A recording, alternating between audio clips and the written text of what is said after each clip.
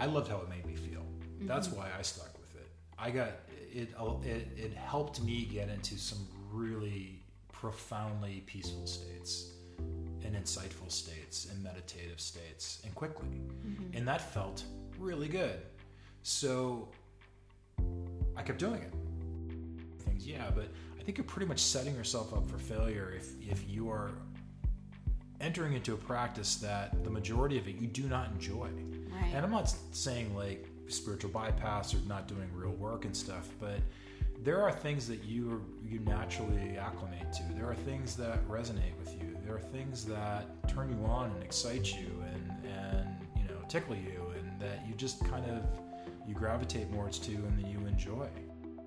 Kind of pushing aside that programming and giving yourself the space to have an authentic experience of who you are and what your feelings are and what your beliefs are and what your desires are and your passions are is an invaluable experience.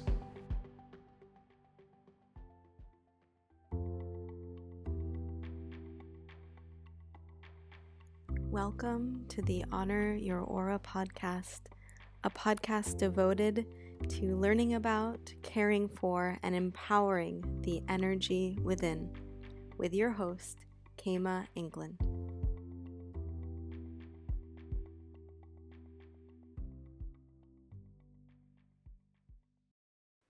Welcome back, everyone. I am so excited to be here today with someone very special, my love, John Craik.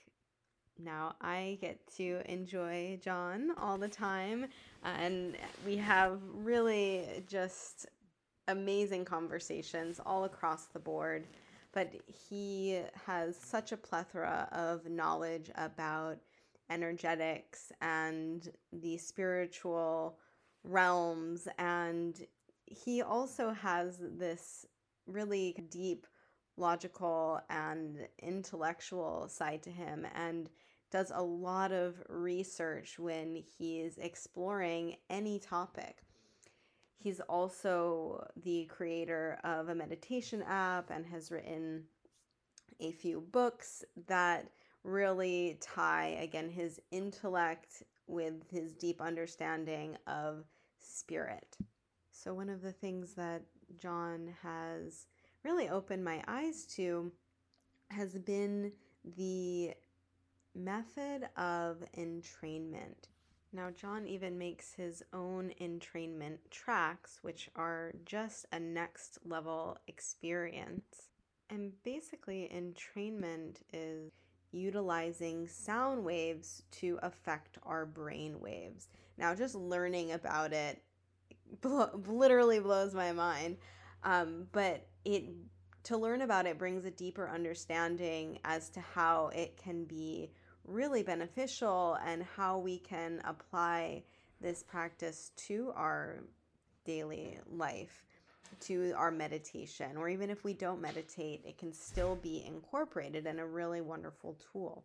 So in this episode, I'm going to pick his brain so you can all enjoy and get as much out of his wisdom as I do. So John, it is so great to have you here on the Honor Your Aura podcast. Thank you.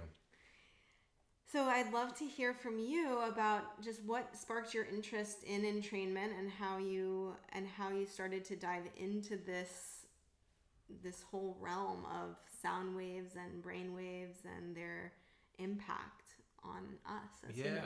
Absolutely. I think my interest in entrainment really came, or I should say evolved out of, really when I really started to pursue my spirituality deeply. And that was probably in my early 20s.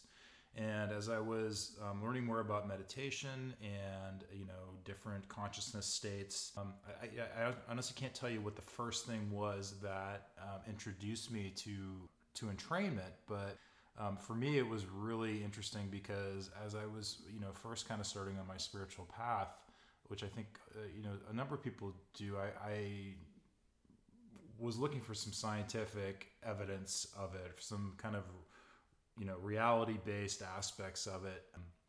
I think to One, just because I tend to be a somewhat logical person and pursue things and tend to be a researcher as well. So, the more that I could find that I could validate helped me a great deal.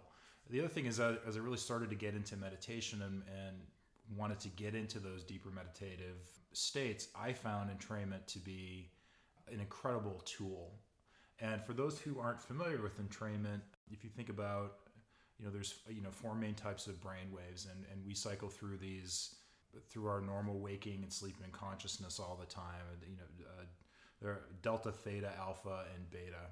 There's some other ones. There's one called gamma, which is a much higher one, which isn't quite as well known, and a very low one called epsilon. But for the most part, in people's consciousness, when we talk about brain states, there's the four ones. Beta being, waking consciousness, walking around, fully awake. Alpha being a slightly lower brain state. You can think about that when you're in very creative periods, when you're very kind of in a peaceful, focused, almost dreamy state. If you're working on a project, you're very engrossed in. If you're doing art, sometimes if you're, doing something with sports, for example, you can be in an alpha state, which is a very focused but relaxed state. Below that is the theta state, which is much more of a dreamlike state. That's the state that we go into when we fall asleep and we're dreaming. That's when REM state happens. If the random eye movement, if you see someone who's asleep and their eyes are moving back and forth, they're in the theta and the REM sleep. And then the lower state, which is we go into during our sleep cycle, is the delta state. And that's dreamless sleep, when it's a period of time of a lot of integration and recuperation in our body. It's when human growth hormone is produced by the body. It's when stress hormones and different plaques and whatnot get filtered out of our brain, and when positive brain chemicals, serotonin, dopamine, stuff like that, are produced. And we move through these different states. We have some activity in each of these at all time, but there's more of a predominance of one when we're doing different things. And when you look at longer term meditators, they tend to get into, when they meditate, one thing that happens with a lot of people who have meditated for a long time is they have increased brain synchronization, which is when the left and right hemisphere of the brain are much more balanced and kind of working together and congruently. And they also more easily go into those states. Alpha and theta are a very relaxed state. So when you look at someone who might be doing transcendental meditation or mantra meditation, which is a bit more active, transcendental is not quite as much, but they will go into the alpha, the theta state, sometimes the delta state, although not as much. So I found entrainment to be an incredible tool for me to very quickly kind of cheat, to be very honest with you, to achieve some of those meditative states that took, and focus states and relaxation states that literally took meditators who were doing, transcendental meditation decades to do. And the way that this works is, there was some research done, I think it was in the 1970s, out of Cedars-Sinai Hospital, a guy named Gerald Oster, who was a professor there, or a scientist, and what he found was that phenomenon using binaural beats. So this is basically introducing two separate frequencies into your right and your left ear. So for example, you would have a 10 hertz frequency going into your left ear, and let's say a 20 hertz frequency going into your right ear. And what he found was, what the brain does when it has those two inputs goes in, is it starts producing brain waves that's the difference of the two. So, 10 on the left, 20 on the right, it would entrain, your brain would entrain and start producing brain waves at 10 hertz. So what you found is you could literally tune the brain based on these inputs. Now, we've since found, different types of tones. There's monotones that they can do it with, and isochronic tones, which is a single tone that they're able to achieve a similar effect with. But it's really kind of an incredible technology, and entrainment's something that happens, a lot and naturally. If you've ever heard, for example, an older refrigerator that has that kind of off frequency tone, and you find your body just getting stressed around it or whatnot. We're impacted by these things, and we kind of entrain to different things all the time. But using the entrainment and the binaural beats it's a very quick, effective way to achieve very specific brain states. Wow, thank you for sharing that. I really love how your information that you gathered was based on just this genuine interest for deeper understanding and learning about something that was spiritual or metaphysical, and finding the science behind it, which clearly allowed for a more authentic relationship to this new practice that you were incorporating into your daily life. If you could just talk a little bit about what exactly entrainment is. So you talked about how we're impacted, but what does it mean when we are in training to, let's just say, the refrigerator, or we're kind of my interpretation is that our energy frequency is somehow melding with that of the refrigerator, or when we're utilizing, let's say, tuning forks or singing bowls, where in essence in training our energy to that of the bowls. Is that correct? Yeah, absolutely. Well, when you think about it, I mean, just from a physical level, our bodies are predominantly made of water, which is a very strong transducer of frequency, especially sound. I mean, sound travels faster in water, actually, and to a further, I should say, as well. And so we are actually getting, we're having inputs going through our bodies all the time. And, when you think about the different resonances of things, when those frequencies are going going through us, we were literally, the strongest frequency in a system is usually what the frequency that wins out. So if you think of, two, I'm trying to remember what the experiment was, but you have one body in a system that's vibrating at a specific frequency, and it's a stronger frequency. By stronger, like there's literally more power that's being generated by that frequency. What they find in systems and physics is that the other objects in that system will adopt or entrain to that stronger frequency. So you can think about that happening all the time, and you feel it when you go into certain situations. I mean, we are even when you just think about the amount of input we're getting just from our senses, which is a tremendous amount of input, and at a level of sensitivity that I think would even surprise us. The amount that we can pick up, that we can feel, what our skin and sense of touch can feel is almost at the atomic level, that we can actually sense and detect variations in a surface, or the amount of atmospheric pressure change that our ears can detect. Light, obviously, we can only pick up a certain amount of the spectrum, and it's a small amount actually of the light spectrum, but we're able to, when we're focused on it, although we're doing it subconsciously all the time, we're able to very, very specifically pick up a ton of information about our environment all the time. So that's basically how I would describe the entrainment, the process of entrainment. It's a physical process. It's a mechanism. Right. And for those that have taken crystal courses with me, that's also how I tend to describe kind of the scientific understanding of crystal healing, where our energy vibration is actually elevating to meet the pure vibration of the crystal.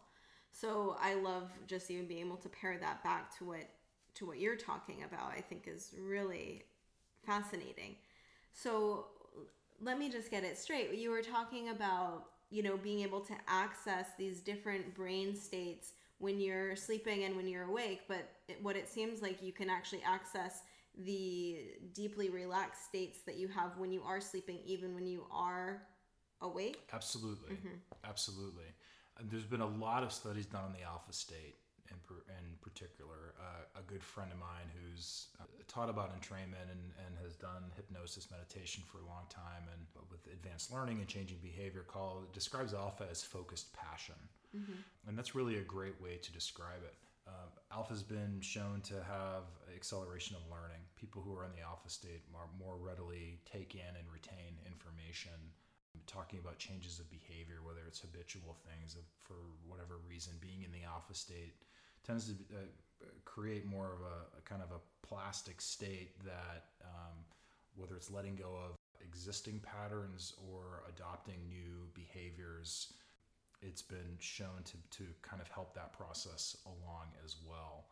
And again, it's kind of one of those states, and how your brain is actually processing things. one of the side effects, for lack of a better word, or symptoms of being in the alpha state is losing track of time. So you're so focused on something and so into it, whether you're working on a project you love or something you're just very intent on, and you realize, oh my God, 90 minutes just went by and it could have been 5 minutes. So, there's benefits in things like that. Alpha for learning states, they've done studies in classrooms and kids, which show this as well. I think you and I have talked before about, different things about changing patterning in people, whatnot. There's been research studies of people who have come out of recovery for drugs who, had a control study, people who did the meditation with alpha meditation and entrainment and didn't, and their recidivism rates are so much lower on the people who actually came out and did those things. And for whatever reason, whatever mechanism it is, it facilitates those changes of behaviors, habituations. It's a far more suggestive space to your brain. And that's the other thing I want to talk about. Alpha, our subconscious is running so much of the show and a lot of things that has a huge impact. And alpha and theta, alpha in particular, really give us almost a direct access into the subconscious, where the ego kind of steps aside and you can start working on, and accessing those subconscious beliefs and patterns and programs. So you mentioned meditation.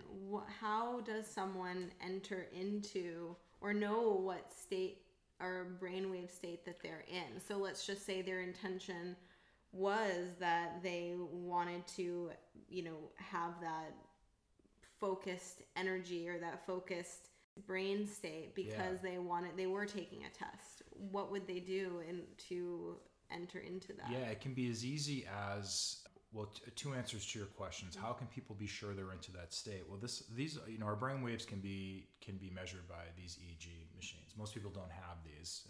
There's a lot of kind of less expensive products that are on the market now from $500 or less, which have a few sensors which will actually measure your brain waves. The ones that are used more professionally, which are like $20,000 or more, have like 32 different electrodes, much deeper, shows brain synchronization and all that. So you can actually measure the brain waves. It's an electrical current that's going through your brain. When you're talking about how would you know if you're in that state, if you were doing biofeedback and you were hooked up to one of these things, you'd know very precisely. You can see, the predominance of each level of brainwave, how strong each of these was, what the dominant was at any brainwave was at any period of time. The other is through practice, and it's a feeling. How to get into those states? You naturally get into those states all the time. I mean, your brain is set up, and those frequencies are there for specific reasons. They're there because they help with those tasks, or that's just when your brain is functioning in that certain way. That's kind of structurally how those brain waves are working and being focused and put to work. With entrainment, it's a natural process. I mean, most have that have the effect of the brain changes, the brainwave changes. Some of the exceptions are people like with advanced Parkinson's, they found don't respond the same way to brain entrainment, and that could be because of the existing damage that's already happened and the issues with the neurotransmitters. But the vast majority of the people are impacted by entrainment. So how could you easily get into that? You could go on YouTube and look up entrainment, and you're going to see a gazillion different alpha, beta, theta tracks. Some of those require headphones, some are stereo, some of those don't. But those brainwaves will be produced. It's a physiological reaction to that input, which is one of the great things about the brainwave tracks and the entrainment tracks, is that you can be very specific and intentional about the input that you're engaging with and what the result will be in terms of the brainwave. Now, I'm not saying if you want to deepen that practice, you can certainly do that through focus and intention on yourself. I mean, as you know, we have what our brainwaves are, and we also have our thoughts and our consciousness. So, if you're able to go through, say, a guided practice that is layered with the entrainment tracks, which you're also engaged in to, focus on and move into those states that you're desiring as well. It's a very powerful combination of working to achieve those states and get into them. And so when you're doing it yourself or as a partnership with the entrainment tracks, does that in essence, kind of strengthen the energetic muscle for you to be able to access those states on your own when you want to. Absolutely. Now, this gets into a couple different things, and some is just about how our brain is wired and just how the synapses and links and just the architecture of our brain works as well. What they have also found, when they've done studies on this, is long-term use of using entrainment or certain things.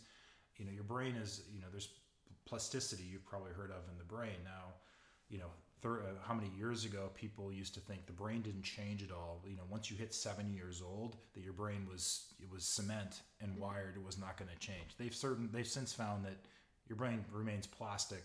Plasticity lasts throughout your entire lifetime. Now, certainly as the amount of growth during 0 to 7 when you're in your formative years, probably greater absolutely. But evolutionary wise and development wise, that's what that state is, which also kind of speaks to why things that happen when you're 0 to 7, what you encountered with your family, what you saw in your environment, the beliefs, conscious and subconscious, that you were exposed to, any traumas that happened during that time, why those would have such a deep impact on people's behavior and feelings and experience in life moving forward, because you are so susceptible. Your brain is so malleable at that time and so open to input. But yeah, the brain, you can rewire your brain anytime in your life, and they've shown that to be true. And it feels like you would primarily want to do that based on maybe an overload of stress or discomfort that you're experiencing in your present day, in either your physical reality, in your mentality, in your emotional body, or wanting to, I would assume, deepen your connection with spirit. And so yeah, why would someone even care to want to rewire? And I feel that in this day and age, we are more and more exposed to this idea that we can reprogram our subconscious, which is in turn this direct influence on our conscious physical reality. And I think what we don't always get is how big of a player our subconscious is, and we're not aware of it like we are our conscious. Absolutely. And there's been an explosion of information. Joe Dispenza is a great example of that, and his stuff is, a lot of it seems to be an offshoot of teachings that have been ancient, whether it's Kriya Yoga or whatnot. But his whole premise is that the way that our brains are wired is based on our beliefs, based on our experience, based on our genetics, based on our family, our environment, the sum total of inputs and experiences that we've had. And based on that, our body physiologically reacts to that, or has been channeled in a certain way because of that. Why you would have constant high blood pressure, why you would have chronic pain in a certain area, why would you have any of those things? And what you literally said, what he was literally, a lot of the research is showing is that this goes down to the kind of genetic level, like the way that cells or genes are turned on and off based on literally the structure of our beliefs, and how the profound effect that changing that can happen. Now, I'll give you a great example. Someone who grew up in an environment that was very hostile, maybe they had an alcoholic parent, maybe they suffered abuse, maybe they were in a neighborhood where there was a constant threat of violence. Maybe they grew up and they didn't have enough food, so that was a constant stress. They adjusted to that. They learned to cope with that, and some of that was maybe they were in fight or flight mode quite a lot, which means they probably had higher blood pressure, they probably had elevated cortisol levels, they probably had trouble with relaxation or dealing with long-term memory, because being in the fight or flight mode essentially physiologically shuts down your ability to create long-term memories. So will imagine you talk about that just a little absolutely bit? Will. But so our brain and our subconscious in particular, and the part of our brain that about survival, we have different filters, and one is called the amygdala. So all this information is coming in from our environment.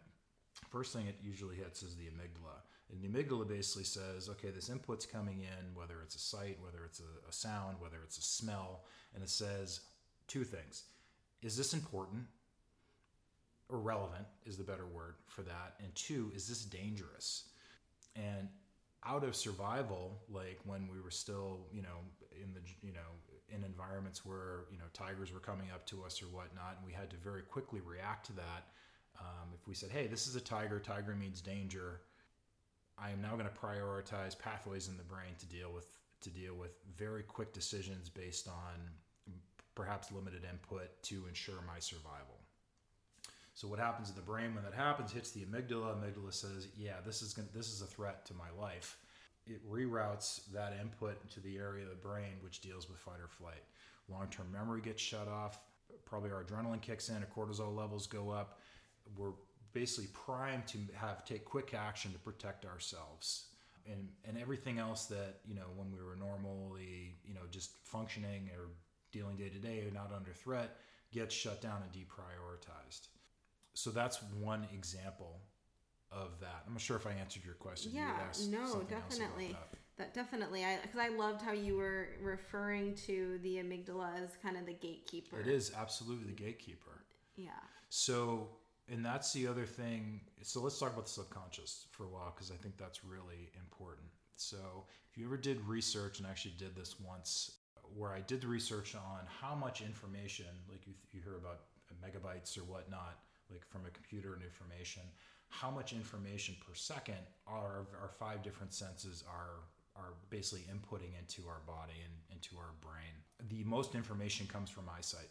That's actually where the if you look at it in terms of bandwidth, the most bandwidth is taken up, and the input of information that comes in is through the eyes. But obviously it's coming in through the other senses as well, touch, hearing, taste, smell, and vision.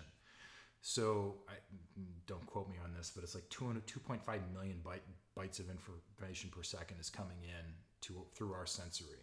Now, our conscious mind is only able to process about 5% of that information. So the other 95% basically goes into and is processed by the unconscious. Now, the mechanism of the subconscious's goal is to kind of do two things. One is to protect us, and it's basically a big computer system. It's running programs. It's not really have thought of its own, but it's a pattern recognition machine. So early on, it tries to make sense of the inputs that are coming in. It puts them into different structures, what we'd call belief systems, or different lenses or filters.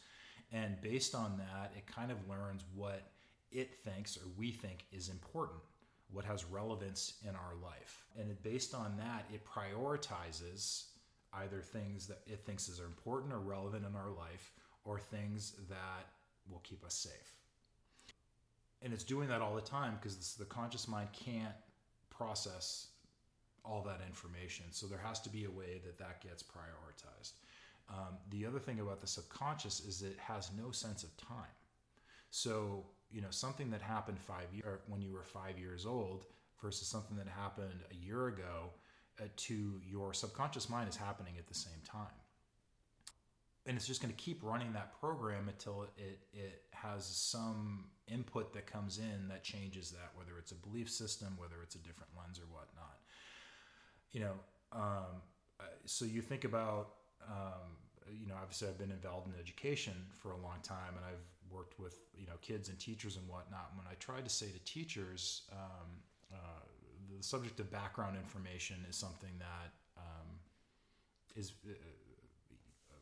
considered very important for engaging students. So for example, if you're going to introduce a topic, you want to give the kids some background information that triggers them to say, this is interesting, this is relevant to me, this matters in some way. So you can think about like costumes that are as diverse as we have now, kids from different cultures, they might be speaking different languages. I worked in Hawaii for a long time. It didn't snow in Hawaii. So, the kids might not have like a relevance or whatever for snow because it didn't really occur in their life. So it wasn't important to them. So you can think about that. If you're in and you want kids to get engaged and pay attention to things, it has to be relevant to them in some way, or it has to be important. So and if that doesn't happen, your brain literally ignores it. Like it literally says that information isn't important to me, so I'm not going to pay any attention to it. And you and I have talked about how memory works as well. So we have a couple different types of memory. We have this kind of temporary short-term memory, and then kind of like a mid-term memory, and then long-term memory. And the mechanisms are different. So short-term memory might be like, I just stopped and someone said, how do I get through the neighborhood? I take 2 lefts and I go right. Well, you do that. You don't need that long term. You keep it for a couple minutes and then it's gone and you let it go. It never goes into long-term memory. You're probably never going to remember it again. Or, hey, I need to remember this phone number for a couple minutes so I can make that call. Never going to remember it again. That happens all the time. To actually go into long-term memory, your brain basically has to say, this is important enough and relevant enough for this to be retained. And there's actually a chemical process that happens in your brain when a memory information goes into long-term memory. They can actually measure this chemical that gets produced when it happens. And I know I'm kind of going around a little bit here, but think about that. So for anything really to go into long-term memory, to go into something that's either going to impact your consciousness or going to be something that you remember and actually integrate into your life, it has to be something that's relevant to you. And you have to be in a space where you're not under duress or stress, because as I said before, when you go into fight or flight, your long-term, like you literally can't create that chemical that creates the long-term memory and activates the long-term memory process. So when you think about core beliefs that you have, let's say you grew up and your parents had a very, very much a lack mentality, or things were not fair, or things never work out in this situation, or you had a belief about yourself. I'm not good enough, I'm not this, or things always work out that way. Those are programs that are embedded into your subconscious. And your subconscious, based on those beliefs, those computer programs, that it's running in perpetuity until they change, until something comes in and changes that. Your subconscious is literally prioritizing all the inputs in your experience based on that belief system. So it's saying that it's giving that importance, as you were talking about. Kama, you literally won't even see something that is obvious to other people because your brain and your subconscious has said that's not important. Right, and or based on primarily what you were raised with. Or that can't be true. Right, based again on that pre-program. Absolutely. And think about the cascade of things that happen because of that. Either you're in, I've talked a lot with people who have worked with people clinically with PTSD, for example. And PTSD is basically a prioritization of different synapses in your brain based on a really traumatic experience. The other thing we find about that causes things to go into long-term memory is emotion, strong emotion. So if you can bring something into somebody's life in a non-threatening way, you can attach an emotion to it, positive or negative, quite frankly, and for some reason make that significant, that going into your long-term memory is far more likely. When you look at political advertising, it's very, very simple. It goes on some theme that is going to trigger a subconscious belief of yours and a strong emotion. Right. That's what gets you. Right. And so kind of too how you were talking about working with kids and you were talking about having something relevant for them to deem it as important to pay attention to learn. That's why I would assume then if it's an animal that a kid associates with because of the book that is popular, right, that to have that be the carrier of the information, let's just say it was that character, right, it would automatically draw their right attention and they would say, this is important, right, so I'm going to remember it. Right. But then on the flip, would we go through something traumatic and let's just say it's been a recurring theme throughout our life, we're going to be more apt to see it, focus on it in our waking reality, sure, right? And deeming that as important as somewhat of a energetic confirmation of this stored Absolutely belief that we have. Now think if you're a kid who you're reading 4 grade levels behind everybody else in your classroom. What if you don't know the language? What if your belief system on top of that based on is that you're stupid and you can't learn? You are almost, so one, you're going to be petrified, one, you're going to completely be in a stress mode, probably a fight or flight mode most of the time, which means you're physiologically not able to you're not able to learn.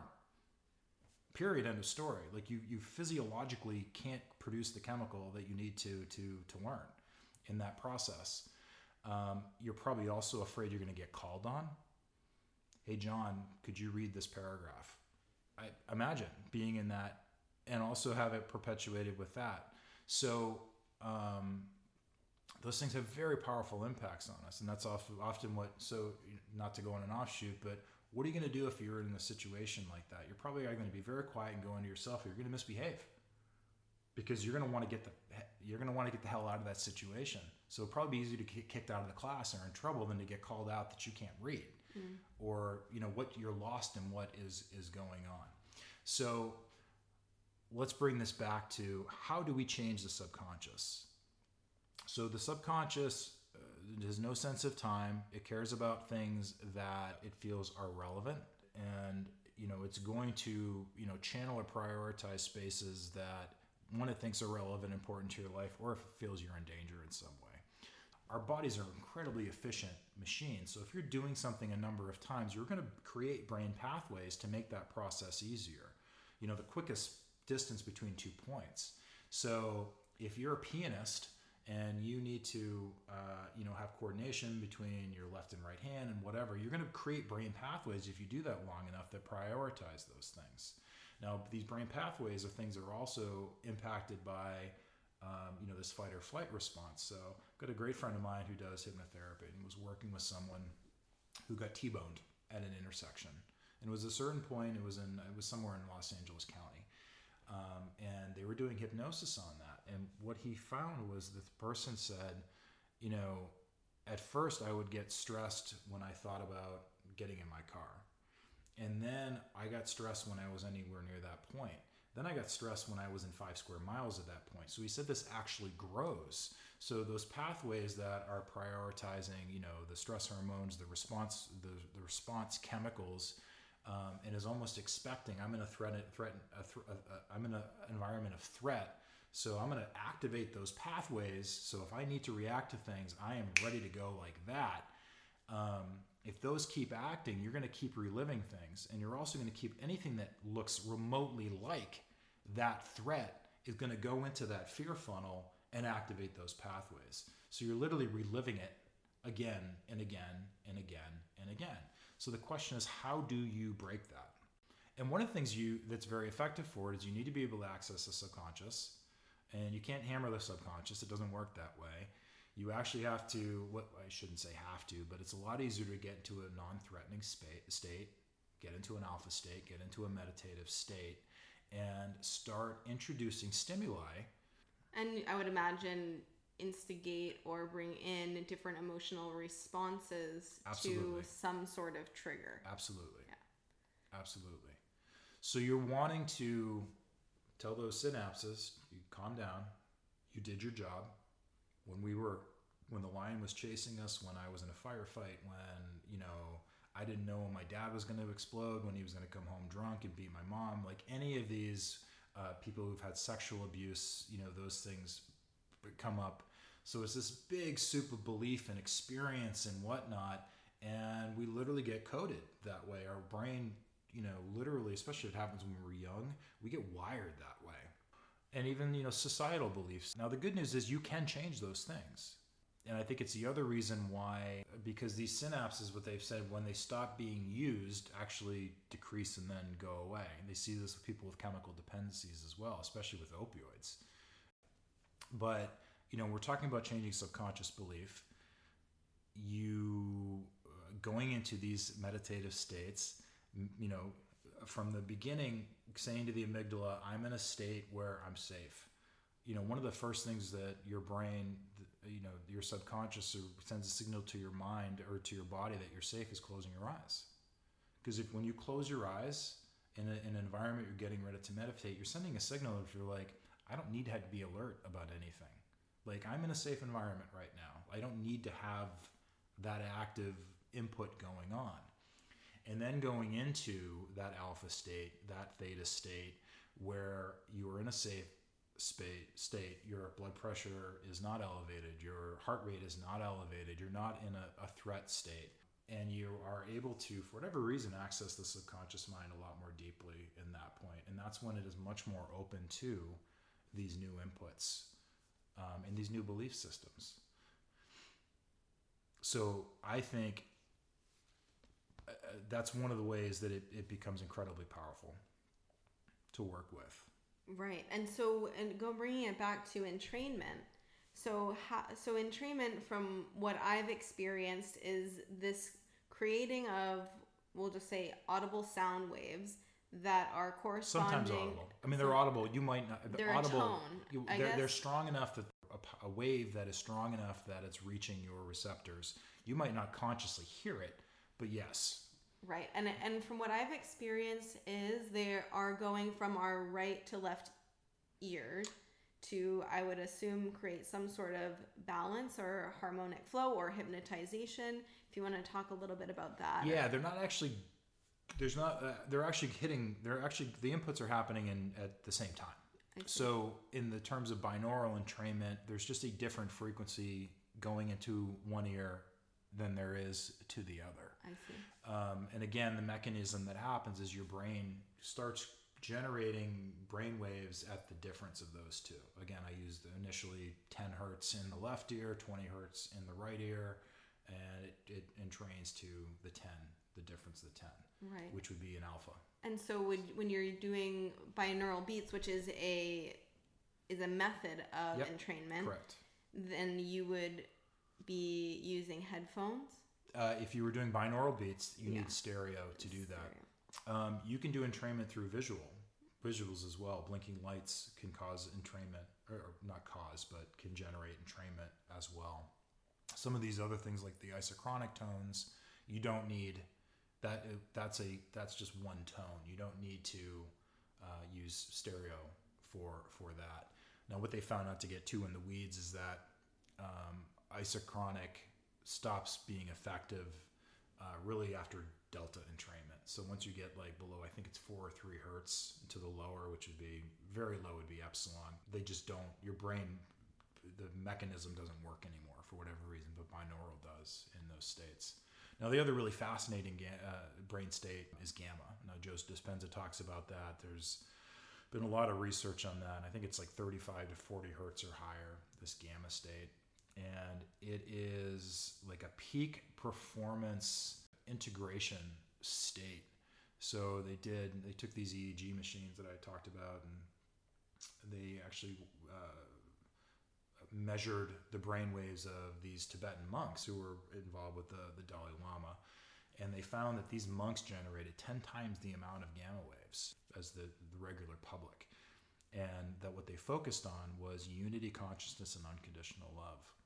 And gamma is a state of, it's almost like a super consciousness state, like a very peak performance, unity consciousness state of great integration, great insight, a great kind of peace, well-being state as well. And you can entrain to that.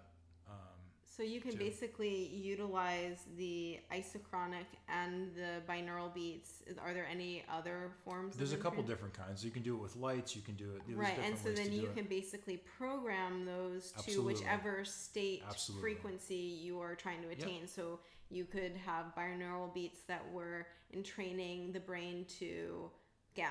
Absolutely. Or delta, depending on what I guess what your intention would be. Right? Yeah. So, there's binaural tracks for things as simple as falling asleep. Mm-hmm. So those will start at probably a high alpha, and then over a couple minutes progress down to, some will stop at theta if they want to do something for like a lucid dreaming or a dreaming sleep state. If they want really restful, recuperative state, they'll go down deep to a delta level, then they'll hold that for a while. Now, our sleep cycles are generally 90 minutes where we go through those cycles anyway.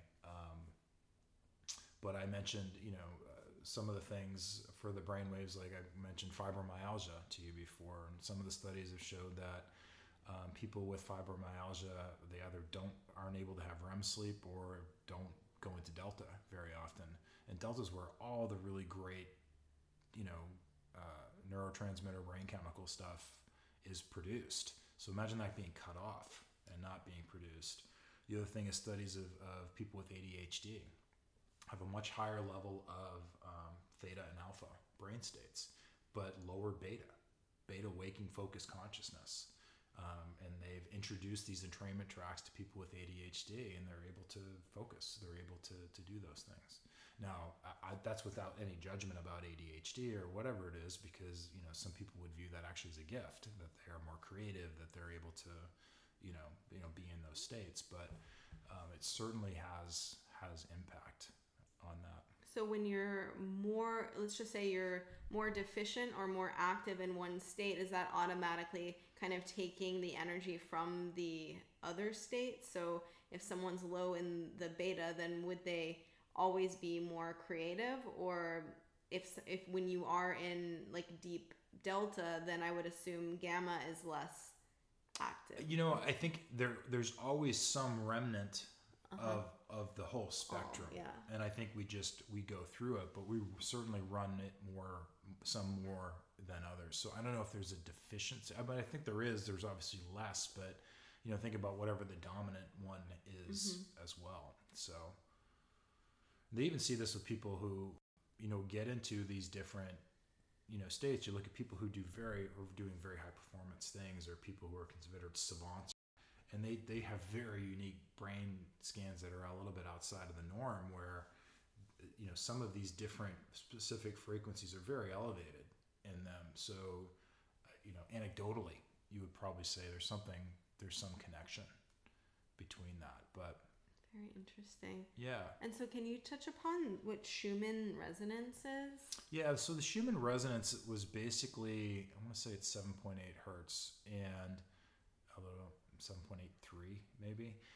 But basically they were, I don't remember how they quite got to this, but they think it's kind of the resonant frequency of the planet, of Earth. That if we were to measure the frequency of the planet, what it's vibrating at would be 7.83. And some people have thought that music tracks with that at that frequency can be beneficial. Right. So that's what they do often with tuning forks. Sure. Correct? Or any sort of meditation Yeah. and things of that nature. Yeah, absolutely. And when you think about frequency, we could go way down the rabbit hole on frequency. Everything is frequency. Right, even like the heart chakra, for Absolutely. example. Or organs. Organs, the other thing I've been very fascinated with is this thing called kymatics, which is the study of how sound impacts matter and patterns that are created in matter. And anybody who's listening wants to look up Hans Jenny, who was one of the original kind of researchers who were pushing this, actually would put various frequencies through these plates that were covered by lycopodium powder, and would see the patterns, little patterns that were created by doing that. You can see it in water or whatnot, or some of these other things, but very specific patterns, and often very connected to sacred geometry and Fibonacci stuff, and all these kind of geometric patterning of creational things. And one of the other fascinating things about this was, as he went from lower to higher frequencies at octaves, he would find that when he would hit a pure note, it would create a certain geometric pattern, and then as he went through the octaves, went off key or between the keys, the pattern would really become a mess. And that goes back to its impact on our Absolutely. internal structure. If it's impacting water in a pure, pristine way, kind of like Dr. Emoto, and Right. we've likely all connected with his book, The Hidden Messages in Water, at some Right. point. But what we're saying here is that when there isn't a pure tone, that in turn is going to vibrationally affect the water that is inherent and taking up most of our being. Yeah, or structure, for sure. So now that's gone on steroids since then. And, in Europe, they have this thing called the Kymatic Applicator, which is this device that sends out very specific frequencies. And some of the researchers there said they've mapped the specific frequencies of every organ, tissues in our body, that they each have a specific frequency. And the way that they treat disease is they will see these organs as being out of out of that frequency and they introduce that frequency into it. Now we've seen, cells getting, destroyed through frequency, through sound, through water and whatnot. I mean, it's just, there's so much that is there with that. But to finish the thought about the frequency and the octaves, these geometric patterns, as they got into higher octaves, became progressively more intricate and complex, which was really fascinating to see as well. So I do think that there is, very much something to be said about, the connections between all of those things. And our thoughts, emotions have frequency and vibration. Thoughts have frequency and vibration. And the good news is we're it's not necessarily easy, but we're very adaptable. I mean, we're built to change. We're built to do those things. But if you do not get to the real root of some of these, if your core operating system is still running a certain way, and quite frankly, until we become adults, we're given 95% of our core operating system. It's not that we, on our own autonomy said, this is what I believe based on what I have experienced, clean of all these inputs or influences or whatnot. It is based on society. It's based on, if you're, family, culture, background, country, experience, whatever core lessons that you came in with or proclivities from, when you were incarnated. Those are all there with you. So, I mean, you're often kind of wondering, like, at a certain time when you're looking through a certain lens or you have a certain thing, what are you really, like, what are you missing? What is right in front of you that you could be experiencing every day? Now, this isn't even talking about if you want to get into law of attraction, but when you think about that, like, a huge part of law of attraction is what you're vibrating and what your beliefs are. Now, if your core beliefs are something doesn't exist, you can never bring it into your reality. It doesn't mean it doesn't exist, but it will never come in. So you could be trying to manifest, I'm abundant, I have this new job, I'm living my, dream life, I have the perfect relationship. But if your core belief, like the thing that you're resonating with, which does not lie, that is not your truth, you are absolutely blocking it. And that's where this practice of entrainment can come to really serve us, because I think that we're more and more starting to be able to observe those aspects of our life as they show up. I'm always attracting this same kind of person that Right. is in your conscious awareness, isn't kind of matching your frequency. However, you're still on an outdated subconscious belief system. Well, it probably is matching your frequency when you think about it. Right, based on the subconscious Absolutely. belief programming. But that's where I think the intentional, we'll say, healing can take place, because then you can actually let that serve as your guide. If you were taking those first steps to say, wow, I want to reprogram whatever is lingering in my subconscious about my beliefs about relationships. Absolutely. Or my beliefs about the opposite sex or the same sex, or beliefs about myself and my own worthiness, Sure. and so many things I'm sure could arise from that exploration. And I know that, even just in the healing work of Reiki and crystals, we go into that, but then adding the sound as a companion is just taking it to the next level and really taking it into that, again, that deeper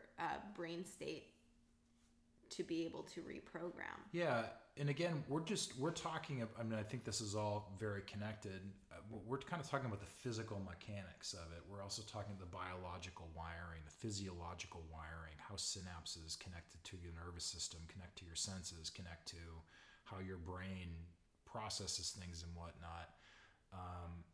Obviously your podcast and, our belief system is far beyond that we are spiritual beings, that we came in and incarnated to experience this reality, to experience density, to experience,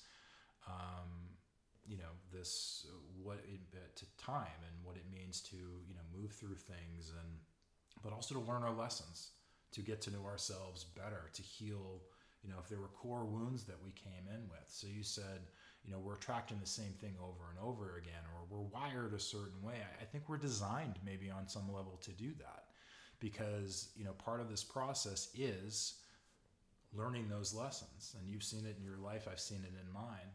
Something might look different. It might have a different, they might have a different name. It might be a different job, but it is the same lesson again and again and again and again, hopefully, until you change that, until you learn whatever that is, heal whatever that thing is, and release that.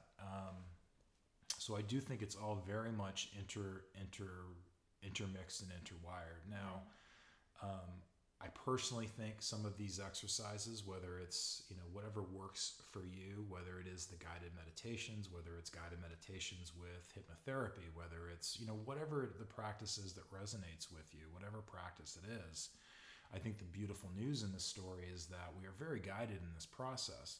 We're guided by our intuitive feelings, which, we might be getting inputs. This is why I think, we might be getting inputs or certain lenses through whatever we're getting and how we're wired. But we have this kind of, this other mechanism, this heart mechanism, which is saying, even with all the static, that doesn't feel right to me. Right, or that's just not working anymore. Yeah. Absolutely, but we're also programmed not to trust that. Sure. Which is the great big mind F in this process. But again, that is the other beauty of meditation. That's the other beauty of mindfulness, is that you're strengthening and learning to trust that muscle, that heart, that intuition. And, things will start shifting for you. The other thing that happens, and a lot of times in these states, is that, this unresolved matter comes up. Right. And so when let's just say you're going into one of those states, like you could, I would imagine, have an intention based on that intuition. So we'll just use that same example of realizing that you're seeing that repeated pattern in your relationships. And you don't necessarily have to know what it was caused from or where it came from. That might be uncovered when you're in that state. So is there, from what you can gather, how specific do we need to be if we are working to reprogram a certain aspect of our belief system? How specific do we need to be before going into that state? It's a great question.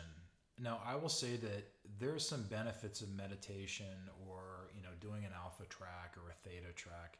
One is, invariably, it's probably going to lower your blood pressure. It's probably going to bring your heart rate down. It's probably going to do a nice reset for your nervous system. Those are never bad things. So just that process of quieting your mind, of having that time of reset, of that kind of gift to yourself, that ability to process or whatever it is, that alone I think is a benefit.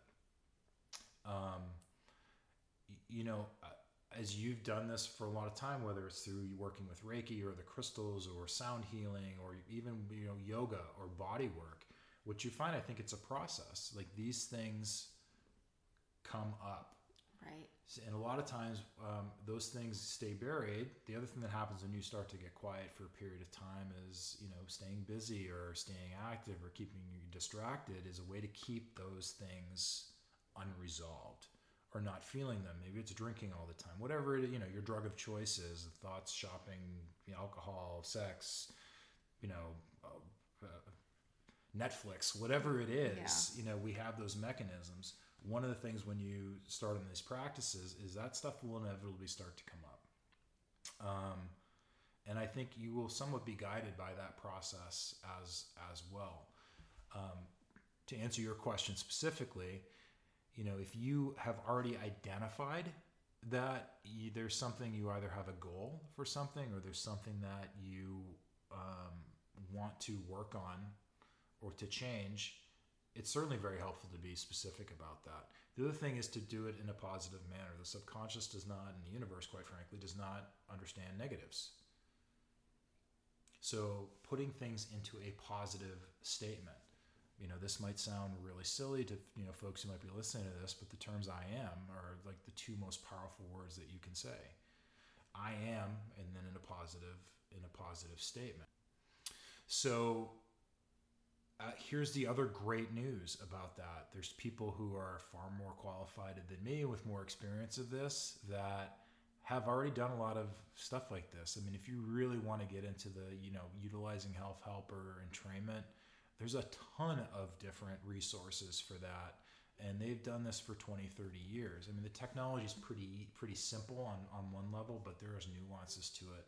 And, layering in neuro-linguistic programming or affirmations or guided meditation, those things are all very powerful access points into the subconscious, and they're there. And I would encourage anyone to go look for that. Right. Now, you're going to find a wild west of crap. Right. Well, on that's YouTube the other for a lot point. of that. And so I think sometimes, obviously you've even just relayed so much information, and there's so much to this if we really want to go deep and nerd out and get to know this topic. But let's just say, okay, with all of that being said, how can we just have a really simple guide of how we were to begin? If we, we are getting these sparks internally just by listening to this, thinking that this might be something fun to explore, what would be the easiest kind of go-to that you would recommend for someone? Yeah, there's a couple people. I mean, I have some stuff. I created an app called Pure Focus, which was really integrating all of these different concepts, and they're 6-minute long. I'm not saying this to pitch myself, but I'm just saying I actually incorporated a lot of these different concepts, whether it's the sound and the visual and the entrainment and choice in that process, and they're 6 minutes long. And it's a quick induction and then affirmation statements with these specific brainwaves. There's places called the Monroe Institute, which has some fantastic things, from everything from losing weight and stopping smoking to meeting your higher self and contacting loved ones who have passed. I mean, it runs the gambit, which is all about consciousness states. So those are some great ones.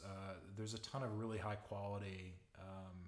Some different ones on, Anora is one of the better binaural beat companies that I found. But there's a lot of them. And you'll also find a lot of people in this process will incorporate binaural into their various things. But, I would, if you're going to go to the wild west of YouTube, and I'm not saying there aren't good things on YouTube, there are some really good ones actually. There's a New Horizons Center from the UK, which does a lot of children's meditations, but they also, I don't know that they're actually used binaural, but they do have some great meditations which are free online that you can listen to as well. But, I would just try it.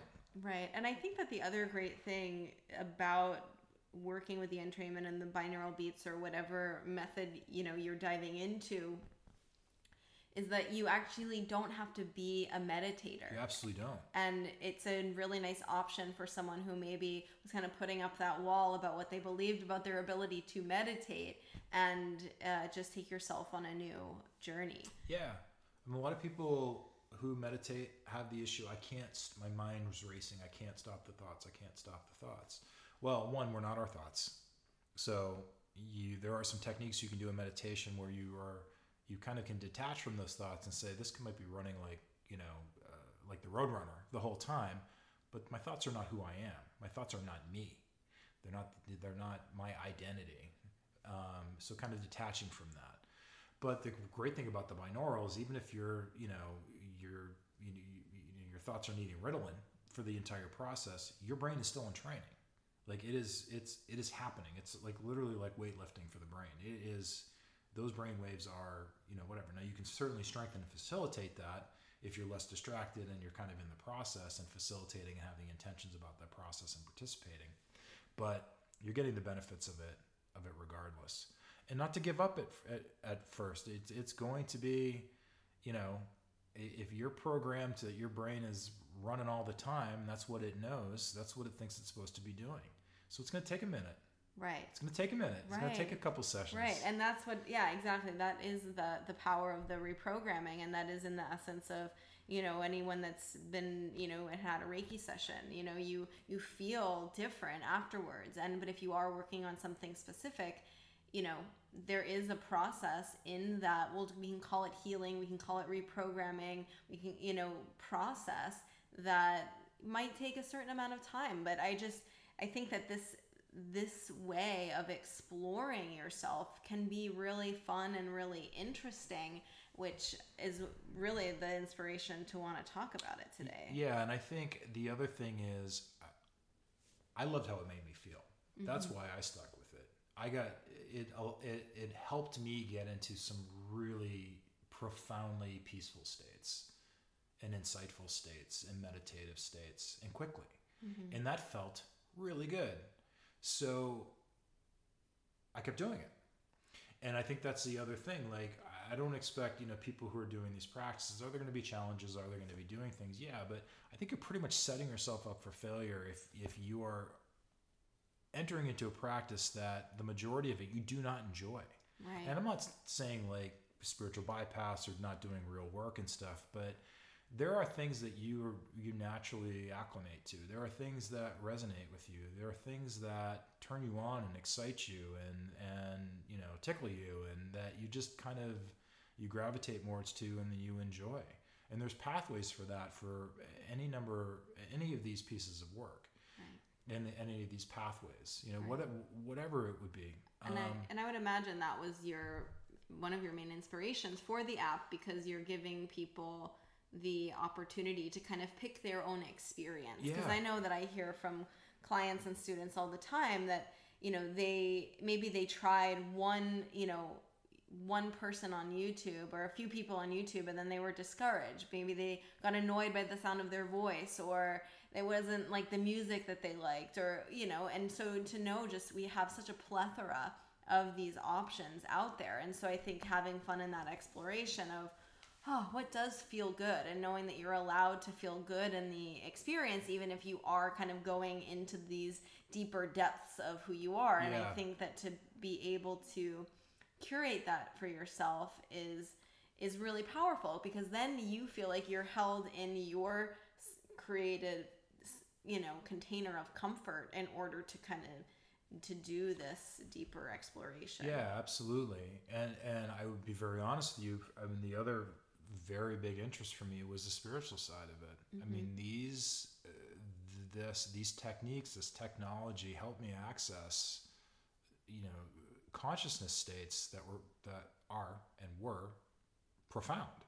And when you said, getting the benefits of someone who's been doing meditation for 20 years, who, one of the things that, one of the goals, for example, of these longer term is achieving samadhi, for example.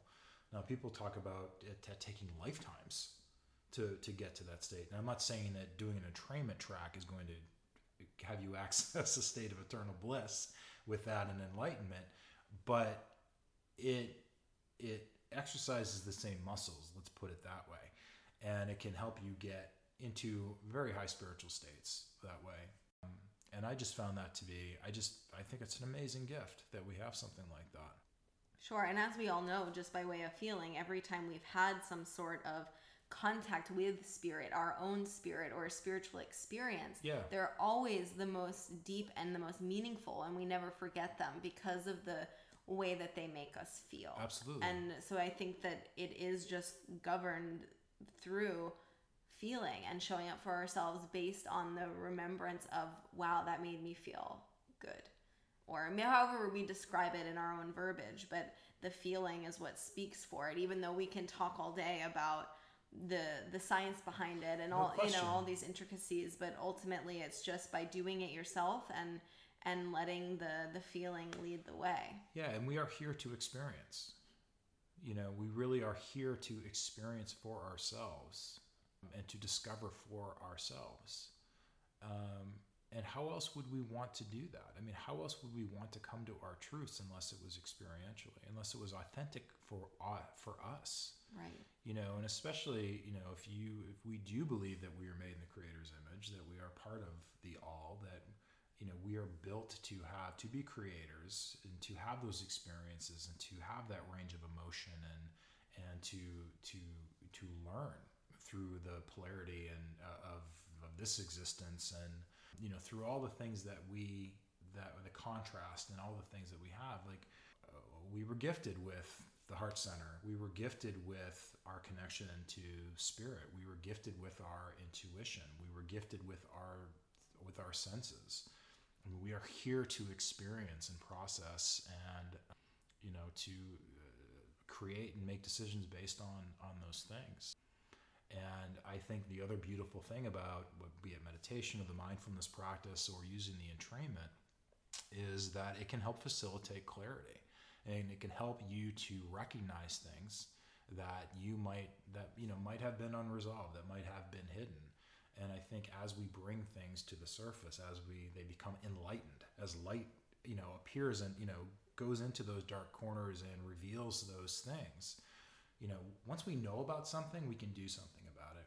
When it's unconscious or we're not aware of it, there's nothing we can, we're kind of powerless to that. So this whole process of enlightenment, this whole process of trying to be mindful and to be introspective and to do the deep work where you're looking into what makes me tick, and what are my triggers and what are my core beliefs, and on the other side, what do I really love, what is really of value to me, what do I really care about. These processes of kind of pushing aside that programming and giving yourself the space to have an authentic experience of who you are and what your feelings are and what your beliefs are and what your desires are and your passions are is an invaluable experience. It's an invaluable experience. Yeah, you just said that so beautifully, and I think that really sums it up beautifully. So I just want to thank you for sharing your mind and your heart, your spirit with me and with everyone. And I will definitely leave in the comments the ways that people can get in contact with you if they want to and they want to learn more. Well, thank you so much. I really appreciate it. Thank you so much for tuning in to this episode of the Honor Your Aura podcast. If you enjoyed this conversation as much as I did, please leave a review and share with your friends, because I want you to be the start of the ripple that allows others to honor and empower the energy that lies within.